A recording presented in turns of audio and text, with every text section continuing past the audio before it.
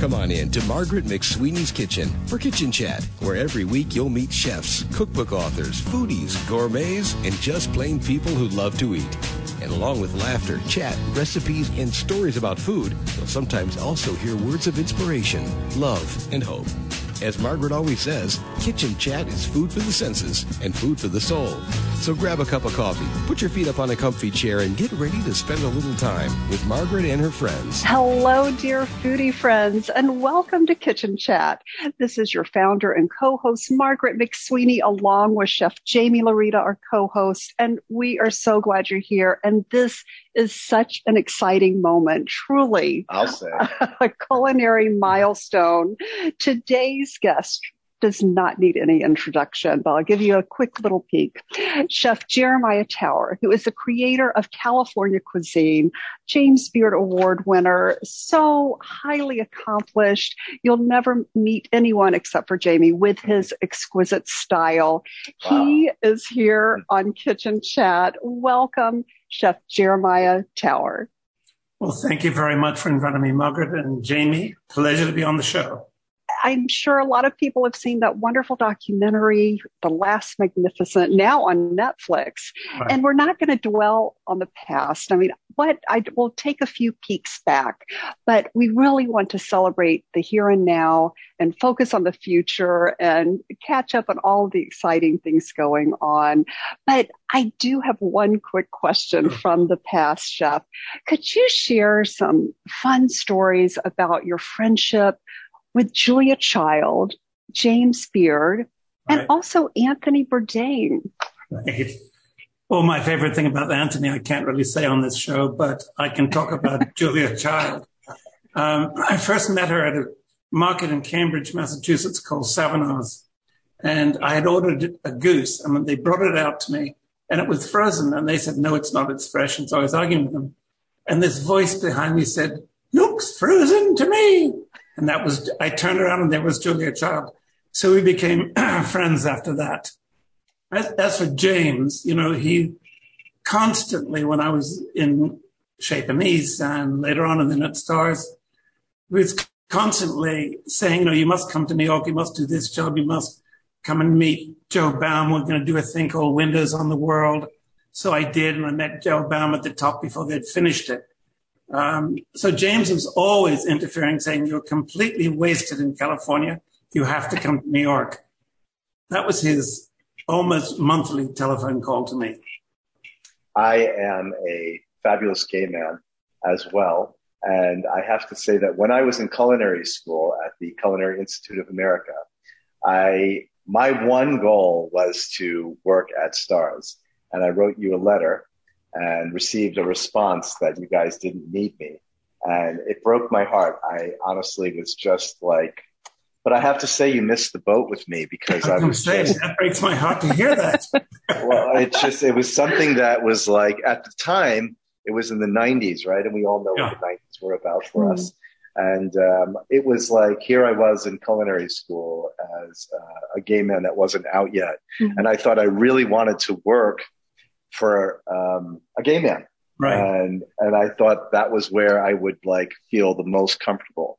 And it was something that, when I looked at your career, and I know you're a fabulous chef and I know you're an amazing cook and all that, but I see you as more of a creative genius. If I say that to you, wow, that I feel like you're a creative genius, how does that make you feel? And being someone that's also like you and I resonate, you don't know me, but when I watched your documentary, I was frozen for the first half of it because I resonated with you on so many things from your father to your childhood.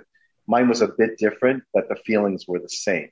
So being someone that I look at as someone that possesses that kind of creative energy, what is it like to be on that edge of the knife?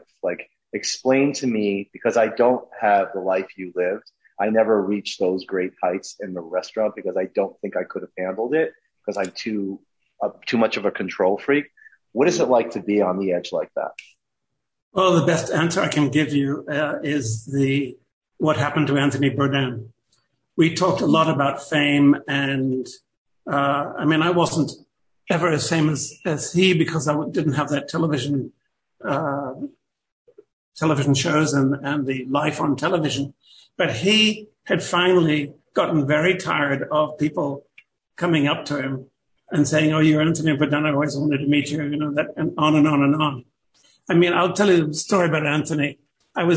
After the documentary had just come out, we went on CBS with Charlie Rose, and we got out of the limo and we're walking along the sidewalk, and across the street were about 30 professional Teamster picketers, and they really know how to make noise. So they saw Anthony and they said, "Hey, Tony, incredible noise." And he walked across the street and he said, "Guys, I'm going to do a show in a few minutes. Could you keep it down for about 20 minutes? And they turned into mice. I mean, these are professional Teamster picketers in New York City. Yeah. And that was the power. He had that appeal to the people on the street as well as just about everybody. But he got tired of that. You are famous, and you have fame. How do you describe fame? Well, I mean, fame is great for making money. It should fill restaurants. Apart from that, it's useless. If you believe in your fame, you're done, completely done. I love that you just said that. That is exactly what I wanted to hear. And I believe that too. In the late 80s, Time magazine said that I was more famous than Meryl Streep. Of course, that was absolute rubbish, but they were trying to make a point that is, how could a chef be as famous as a big Hollywood star? And of course, that's what happened in our world in the United States. Margaret, as you know, you were, I think, the pioneer that made celebrity chefs celebrities. Absolutely. The first celebrity chef, indeed. Yeah. That's just because I'm the oldest. You look great, I have to say. You look really good. Yes, so much. Well, one of my favorite words, chef, it was something that was handed down from my father, and that's why I do Kitchen Chat with Jamie. It's honoring my late father and to understand what his joy was. But one of his words that he instilled in me was sizzle. What does sizzle mean to you from, I guess, a professional and a personal side? Sizzle to me means basically having a stock of chilled champagne that never runs out before the end of the day. I love that. See, we just resonate on every level.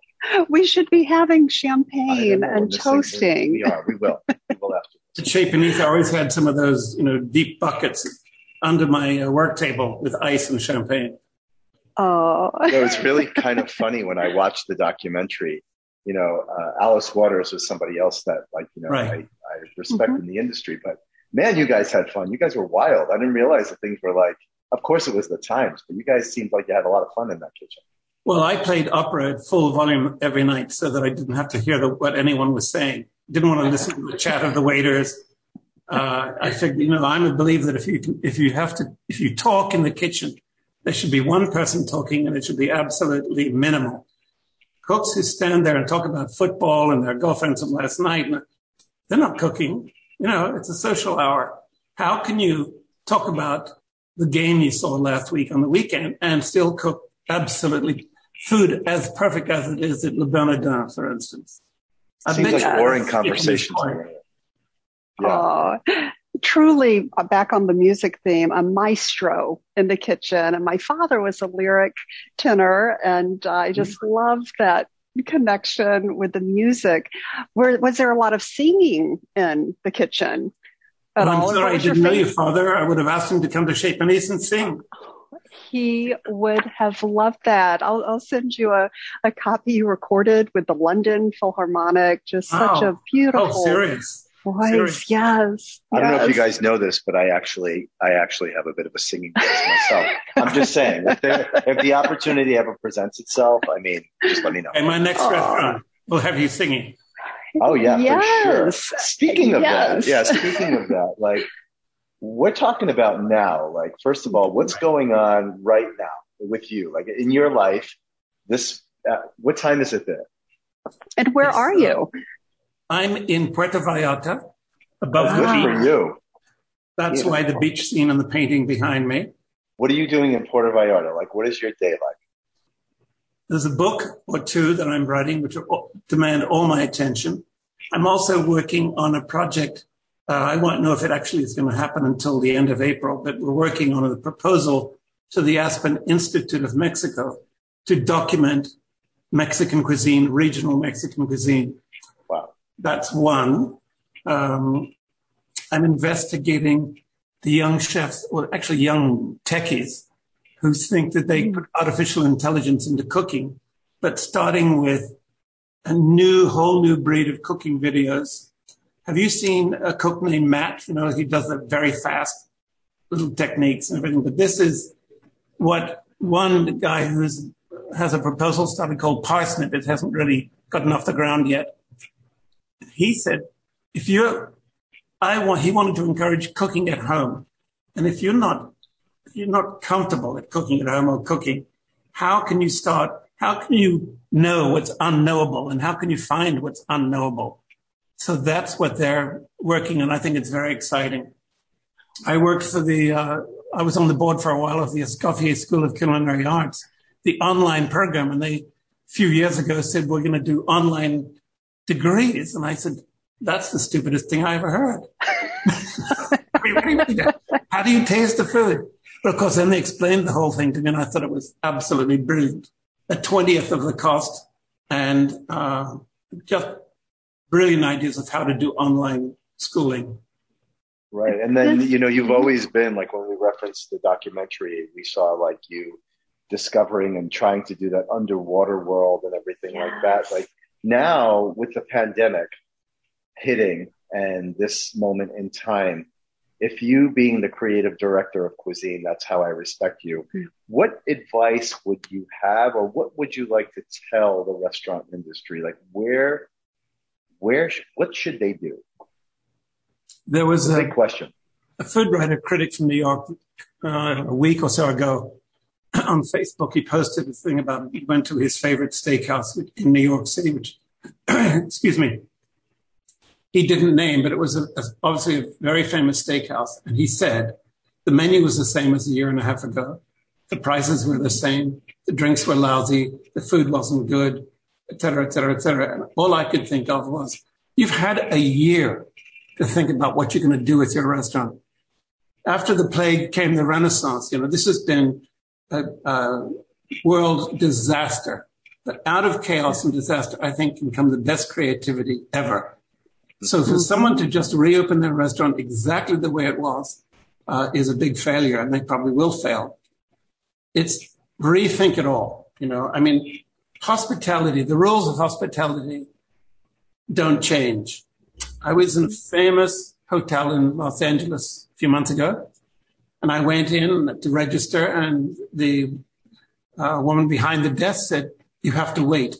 And I thought to myself, well, I know I have to wait. I'm not the Queen of England, for God's sakes. I don't sweep in and get handed a key. So I waited what seemed like 10 minutes. It was probably 5 or 6, and nothing happened. I said, could you get some help, to register me? She said, I told you had to wait. And Wow. So I turned around and walked out to a taxi and went to another hotel. Now, that was, after the pandemic, that kind of thing should never happen. I know.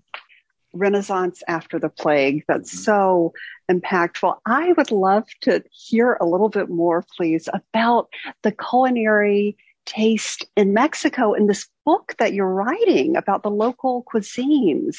Can you share a peek about that? Well, the book I'm writing, I misled you. The book I'm writing is about my travels and what I've eaten around the world. So eating the world. Oh, wow. Yes. And the project in Mexico is to document in every possible way with video and film and books and recipes and the regions of Mexico. So the first we'll do is the Yucatan, because I know that the best. So, for instance, when you can go everywhere around Merida in Yucatan and have cochinita, which should be, the leg of pig or a sucking pig cooked in the ground like a clam bake. But of course, nobody does that anymore because you'd have to cart it in every morning from some village out in the jungle. But I did that for PBS. We filmed it, and it was a certain wood certain oak tree, the leaves that give a flavor to it, and how it's done. And we documented that completely and then ate it. It was unbelievably delicious. So I want to do that with all the very special dishes of Yucatan, most of which have been ruined by, bad restaurant cooking. Right. Travel is something that obviously is difficult now, but for a young, budding culinarian, I'm sure you're going to agree that travel is something that is necessary. Yes, go to the market in Barcelona. Mm-hmm. You'll have to start cooking instead. Go to the fish market in Tangier. Exactly. Remember what Italy and New York was like when it opened. All of that. Yeah. That, for me, the inspiration always is perfect ingredients. The ingredients, you get that itch to cook. You have to buy and rush them and start cooking. That's the real inspiration. It's not about trying to be the next TV star. Absolutely. And you have truly tasted the world and the cuisines of all the world. From that experience, and that you're writing about in your book as well, what has been the most lasting taste memory that you would love to continue to create? Those memories can be very simple. I remember one afternoon in Marrakesh, and I got back to the little hotel where I was going to have lunch. I got back pretty late. He said, the kitchen is closed. And I said, oh, come on. So he went to the garden. The owner went to the garden, picked some tomatoes, which were hot from the sun, sliced them, put them on a plate, chopped some fresh herbs, scattered over the top, put sea salt on, and lots of wonderful olive oil, and then brought me some Arab bread and a big bucket of beer, ice cold beer bottles. That's one of the best meals I've ever had. Yes. It was just the right timing. So I've also had in Alsace, a little timbal pike mousse. When I cut into it, out fell of these tiny little boned frog's legs. And of course the sauce was with black truffles and butter and white wine. And that was pretty amazing too. So it doesn't have to be expensive. It can be simple. It has to be of the moment. Yeah, I'm just smelling the tomatoes coming from the sun, right? With the tomato plant, when you pick a tomato from the full mid-afternoon sun, that smell of the tomato plant. Yes. And that was the flavor of the tomatoes. Yeah. It's like you can rub it on your wrists and absolutely. It can even be perfume. I love the smell of a vine. I love the smell of it. I love growing vegetables as well, but the smell of the perfect in the heat is amazing. Yes. Oh, that is so inspiring. Well, Chef Jamie and I would love to visit you in Mexico to go on one of these little taste tours. That would be maybe there's still a chance to work with you. It's like, sometimes the manifestation, takes time. Like Margaret likes to say that God's trains run on time, right? What do you think about that statement? Very perfect. Yes. Oh, that was what my dad. Remember to grab a seat and get on. Exactly. Absolutely. And know how to get off as well. Sorry, true. I had to throw that in. Oh, well, you have just influenced so many chefs, including Jamie, and so many accolades and such great respect from the culinary side. In fact, our mutual friend, Barbara Lazaroff, sends her best to you. Oh. She so misses you and loved going I guess, their wine. Me too. How fabulous is she?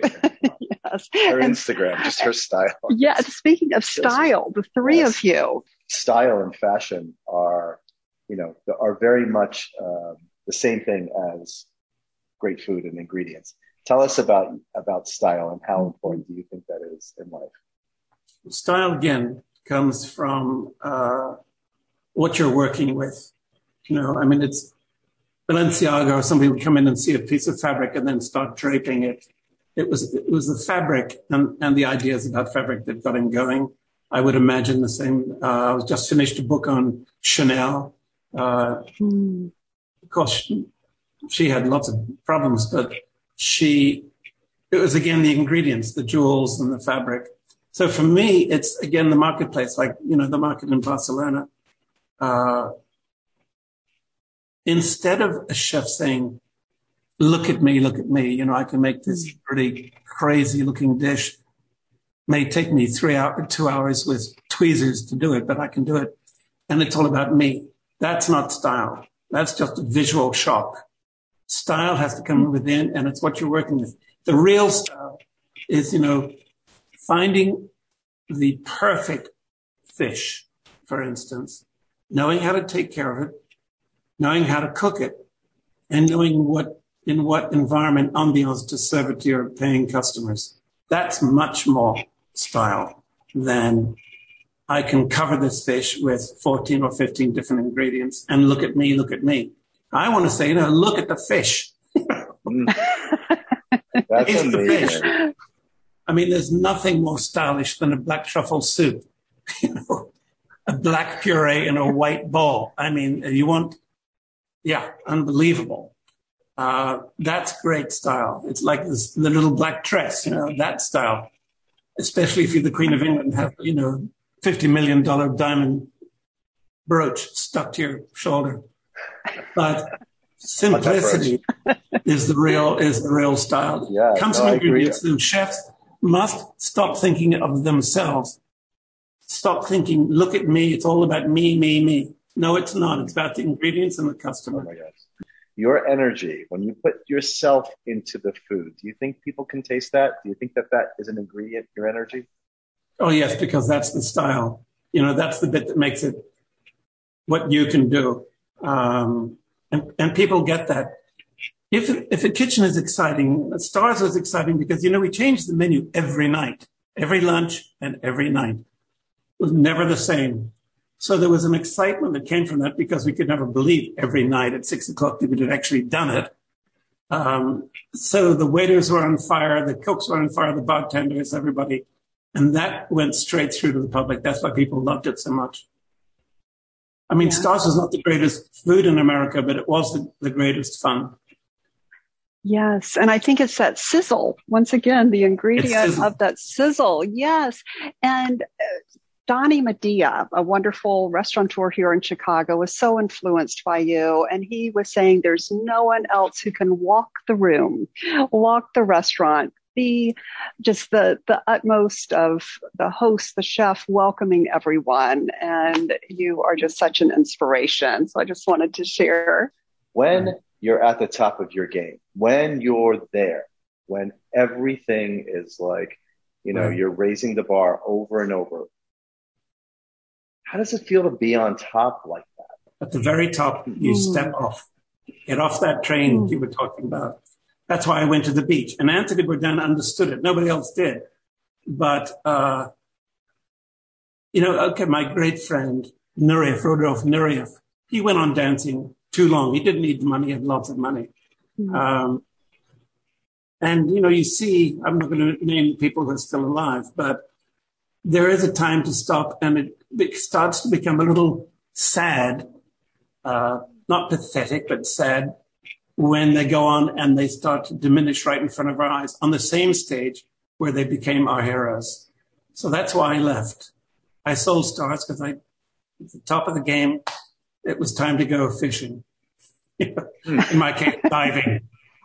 I'm glad you talked about that, because we talked about that prior. We didn't want to go and pry too much about that. Right. But when you step off that stage and you turn around and you reverse it and you look in the mirror at the past, right. Is there something that, what is the thing that obviously you look back on it and you have to, it's with joy. What's the feeling? Oh, yes, it was way, way too much fun. And, I made enough money to, everyone said, when I sold Stars, the article in the Chronicle, which won a James Beard Award, by the way, said, the falling star. And I said, well, I went straight to the airport in San Francisco after the check was deposited, the funds were deposited, and stayed for a month at the Georges V in Paris. And I said, if that's a falling star, I want to do it over and over and over again. Well, what is a falling star? What do we all do when we see it? We make a wish, right? And it's something. Oh, make a wish. Okay, I hadn't thought of it that way. You truly are, Chef Jeremiah, a hug from heaven. as I like to say. I've just experienced hugs from heavens on this journey. And you are a constellation. You are not a star. You are the constellation who continues to shine. And that's so exciting about your book that's coming out and your wonderful travels in Mexico featuring the cuisine. One other quick question on culinary. Do you see any trends? The young techies and people getting into that part of the business, they're all, in their 20s and 30s, and they're saying, we want to learn how to cook at home. We want to invite friends over to dinner. And I thought the dinner party had gone forever. So when a 25-year-old techie genius from Harvard and Wharton and Penn, 3 PhDs before he was 30 years old, says, I want to learn to cook. And I want to learn to cook at home and teach people how to do it. Then I think, well, wow, that's absolutely wonderful. And it'll be, again, ingredients are the most important thing. And it's not, when you look up a recipe on Google, all those recipes come up and you have no idea which ones are the good ones or anything. But this young man I was talking to the other day said, I wanted to, identify the unknowable and then know how to find it. So when it says, here's a recipe for frittata, and it says, chop an onion, he said, I have no clue how to chop an onion. And no one I know in my age group knows how to chop an onion. So if it all starts at that again, and I said, but that's all very fine. But you also have to show them what an onion is. You have to show what the perfect onion is. What's the difference between an onion out of the garden and one out of the supermarket? So the show should also be about benchmarks.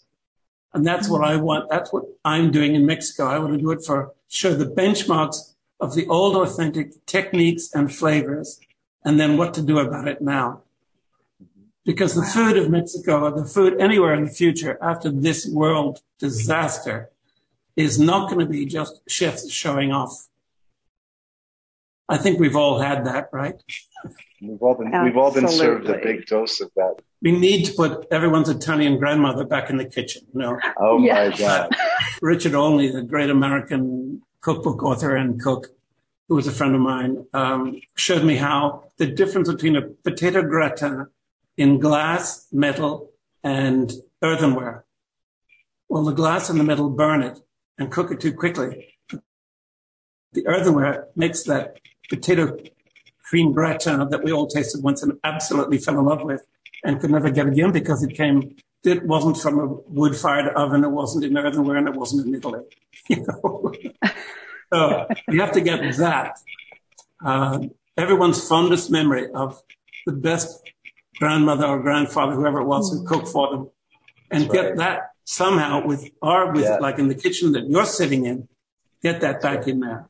We'll have to continue this conversation if we could, but I always like to end each episode of Kitchen Chat with your top 3 tips for the home chef, talking about bringing it back into the kitchen. Without all of these artificial intelligence and everything, what are some 3 basic skills or 3 top tips for the home chef? For the home cook. Yes. Empty out your spice drawer that's got 40 bottles of 2-year-old spices in it and throw them away. And then buy spices as, by the day or the week, as you need in small quantities, use them and then go get some more. When they take out paprika that's practically, off-white, and they wonder why the results are not what they've tasted before. I think it's healthful eating is absolutely more important than ever.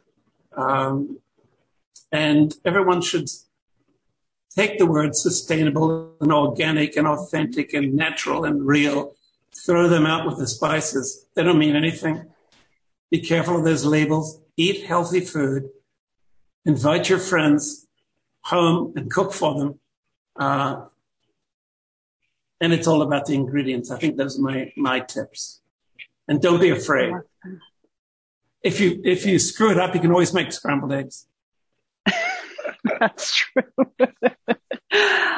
Oh, Chef Jeremiah Tower, this has just been it's been fun. Amazing. Yes. Truly, so much fun. And I can't wait to continue the conversation. Please keep us posted on the timing of your book and your series and everything. Our foodie friends here at Kitchen Chat will just love to join you on this journey and everything. So thank you so much. And thank you, dear foodie friends. And always remember to take a moment and savor the day. Thanks for joining Margaret for Kitchen Chat today. Margaret would be so excited for you to drop by and visit with her at kitchenchat.info, where you'll enjoy podcasts, blogs, recipes, tips from chefs, and even great giveaways. She invites you to share your recipes and kitchen stories too. As Margaret always says, savor the day.